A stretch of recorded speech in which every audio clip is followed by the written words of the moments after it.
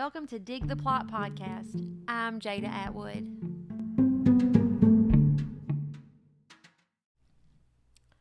June is absolutely flying by, and I'm going to bet that at least on one podcast every month I say that, but I can't believe how fast time is going. It just seems like it's just flying by, and I'm wanting it to slow down. I think everybody has wanted that at least once in their life. I just truly want this to be the longest summer ever. I want to do everything I possibly can with my oldest son. He's 18, getting ready to move away to college in August. He's only going about an hour and a half away, but still.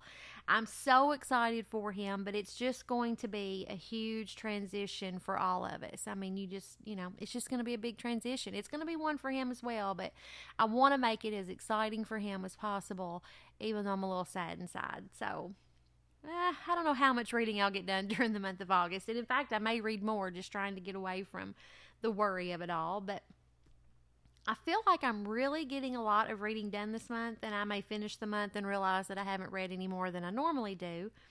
But last week I finished Cassandra, not really sure, in Reverse by Holly Smale. It is the June book club pick for Reese's Book Club, which I've said this a million times. I'm going to read all their book club picks this year for sure, and I may continue to do that. A huge shout out to NetGalley and Harlequin Trade Publishing for allowing me to read this on NetGalley. I loved being able to read this just for a fair review, especially since this is not something I would normally read. I don't care to buy books at any time if they're in my genre, but this one is not. So I was thrilled when NetGalley gave me the chance to read this and review it. So it asked the question, if you had the power to change the past, where would you start? Cassandra Penelope Dankworth likes what she likes and strongly dislikes what she doesn't. It sounds just like me. Just putting that out there.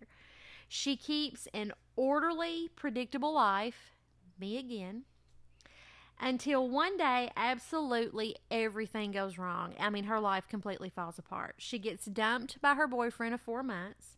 She gets fired from her job. She's basically getting kicked out of her flat. And worst of all, her local cafe runs out of banana muffins. Honestly, when it comes to food, huge disappointments of my life will be if they don't have something I want, or if I've waited to eat something and it's absolutely horrible. So I completely understand where this woman is coming from. Then something truly unexpected happens to her. Cassie discovers that she can travel back in time and change the past. Now, as I've already said, this book does not fall under mystery thriller category, but I really, like I said, I wanted to give it a fair shake because I'm going to read all of these books. I think that there's a romance novel, may have been last month. I've not got, maybe last month. I've not gotten to read. I've requested it on the Libby app because it is a romance novel. I'm going to give it a fair shake too. I would never choose to read romance, but I truly want to read all the books that they've chosen. I think I've said truly a lot. My husband has me paranoid about the words that I say a lot, so now I'm really trying to think about it. But I ended up giving this 4 stars, so I think it's fair to say that I really treated this book fairly. While it's most definitely not a book that I would normally choose, it was a very cute, fun read. I absolutely loved Cassie. I really did enjoy it. It held my attention for the most part, and I think it did because I truly did connect with the lead character, Cassie. I enjoyed every part of it. She was just so funny, blunt, honest. I'm going to say that probably again. Now, there were parts that I did get just a smidge bored, might have sped read through a few paragraphs, but again, I find it hard. It's just hard to hold my attention if nobody's dying, there's no murders, there's nothing to solve. There was no mystery to this book, really. I would say this is a cross between Eleanor Oliphant is Completely Fine, which I adored. Funny that I've read that and it's not in my genre, but I absolutely adored that book. And The Maid, which is one of my all-time favorite books. She falls right in the middle of this. The author did an absolute great job of making all the characters relatable and likable. Well, I don't know. Maybe Cassie is so unlikable that she's likable. Because I can see why people had problems with her. Her bluntness you just would kind of probably have to get to know her to like her. She has hissy fits. And you know what? Do you know how many hissy fits that I've probably thrown in my lifetime? A lot. Still throwing hissy fits at 47. So you can't really falter for that. But one thing you will find out, and you won't find out to the end, I don't think I'm giving anything away at all. I think it's somewhat obvious in how she acts, but Cassandra has autism. So she really doesn't find out till the end of the book, and I feel like she was shocked, but it also explained a lot. There are so many hilarious moments in this read. I mean, it's just too many to mention. But one of them that I absolutely adored was the emails between her and her boss. Like, I laughed out loud. It was so funny. Her bluntness and just to the point. And honestly, I can see in some ways how she needed to just kind of dial it back, but she just didn't see the need to. And she really wasn't saying anything wrong because it was truly how she felt. It was truly describing the situation at hand, but sometimes bluntness can just be a little bit too much for people to handle. So every time she doesn't like how something is going, she time travels and doesn't undo. And it might be like 10 times until she gets it right. So it'll go wrong, and she's like, ugh, I'm going to undo it. She'll do it again. And she'll just do it until it goes how she wants it to go. But, I mean, wouldn't we all if we could time travel? The only part of this book that I really didn't care for was the Greek mythology. I've never enjoyed Greek mythology, but it's in here. It serves a purpose. That was just part of the parts that I got bored with. This would be a great book to take on a vacation. It's just, to me, it's just fun and cute, and there's just so many good aspects of it. I think everyone would enjoy it, and it's just kind of a light-hearted read. So I do recommend this book, even though I would have never picked it up if it had not been a Reese's Book Club pick. The next book I read was Looking Glass Sound by Catriona Ward. And it was another 4-star read for me. I might have given it 5 stars if I hadn't been so confused. I would love to be part of a book club and discuss this book. I was just confused. I was pretty much confused the whole book. Still confused about it. Would love to talk to somebody about it. Wilder Harlow, which I love that name, Wilder, his parents have been left a cottage in Whistler Bay after his dad's uncle passes away. So they decide, instead of just selling it, to go spend the summer there. Now, Wilder is an awkward-acting, awkward-looking boy with very few friends. In fact, I think he's picked on at his school. So he was looking at this as a getaway to kind of reinvent yourself. I was so shocked in reading up to the point to find out that Wilder was 16. This book did not read like Wilder would be 16. I really was surprised. I thought he was going to be much younger than that, but he's 16. So while at Whistler Bay, he meets Nat and Harper, and they become fast friends. Nat and Wilder are both in love with Harper, and so you kind of know what's going to happen there. So there's some old folklore to Whistler Bay, and he learns about Dagger Man. Now, Dagger Man sneaks into people's houses at night and takes photos of kids while they sleep. So you've got that storyline, and then you meet Pearl. Now, Rebecca is Pearl's mother, and there is a folklore story about Rebecca. Rebecca used to swim every single day.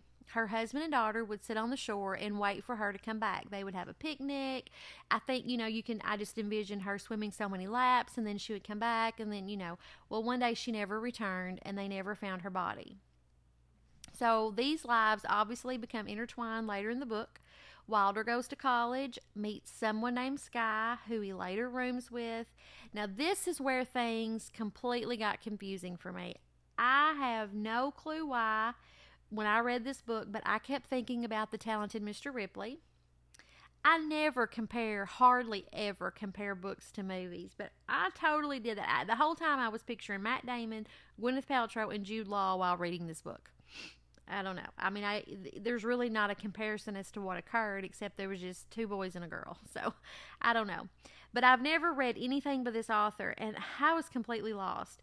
She has created a story within a story, and it just become to the point that I had no idea what was real.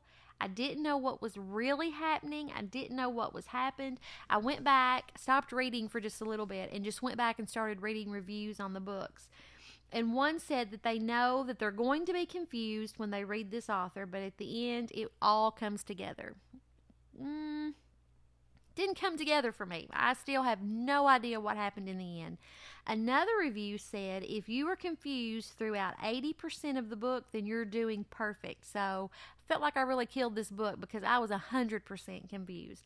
I finished it, looked up and said, "What the heck just happened?" And my husband said, "Well, you should know. You just read it." And I said, "Well, you would think that, wouldn't you? But I don't have a clue." Really did not have a clue. Yet I can still say that it is a really good book. It's just one of those that after you've read the whole thing, you really need to go back and read it again. And while I don't really have time for that because I've got too many other books on Libby and NetGalley that has to be read, I'm hoping one day that I'll be able to go back over the book. It's a very moving story that honestly will just continue to haunt you after you finished it. I'm looking forward to reading more by this author. I hope not every book I read by her is confusing.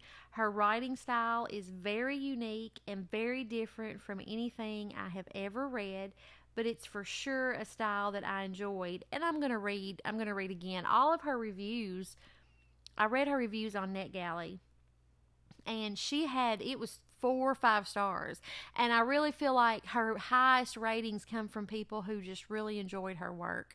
So, I don't know. I can't wait to read something else by her and just maybe see if I can't describe it to you. The confusing part is just where Wilder would cross over. I could never decide. When you read it, you'll know what was real with this roommate Sky, what truly happened and what didn't.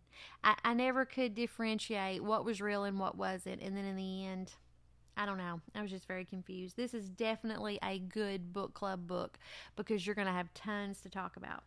The only other thing that really bothered me about this book, besides being completely confused, was there weren't any chapters. I need chapters. Chapters make me feel like I've accomplished something. I basically do the same things at work every single week, and I have a checklist. And I want to be able to check things off my list. And it's the same with chapters. I just really value a chapter. And I also really think that people are moving away from chapters. I've read a lot of books lately that didn't have chapters. You just had spaces to show you the difference between the paragraphs, and it's really easy to get lost to me when you don't. So I hope that trend doesn't continue. Hope people just go back to good old-fashioned short chapters. That's what I enjoy. So right now I'm reading Carrie Soto is Back by Taylor Jenkins Reid. I've come off the high of Daisy Jones and the Six. It was just a phenomenal book. I really wasn't sure about this, but it is really good. I have really enjoyed all of her books except Malibu Rising, and I DNF'd it. I didn't finish it. I couldn't read it.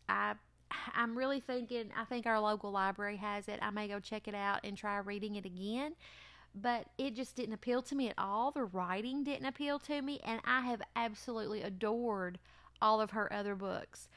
Daisy Jones and the Six was just phenomenal to me, and it wasn't a mystery or thriller. And Carrie Soto, I started it and I was like, it's about a tennis player.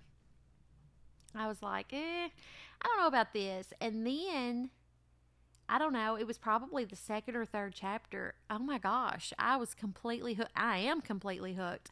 I really do. I love the way she tells a story. So I'm really interested to see if I can go back to Malibu Rising now and read it and enjoy it. So we'll see. Taylor Jenkins Reid, she has, really put herself on the map with Daisy Jones and the Six. So anytime I see anything by her, I think I already know, which Carrie Soto is very popular right now. I've seen it all over Instagram and people were loving it. And, I have FOMO. I don't want to be left out. So I'm sure I will be able to review that book for you next week.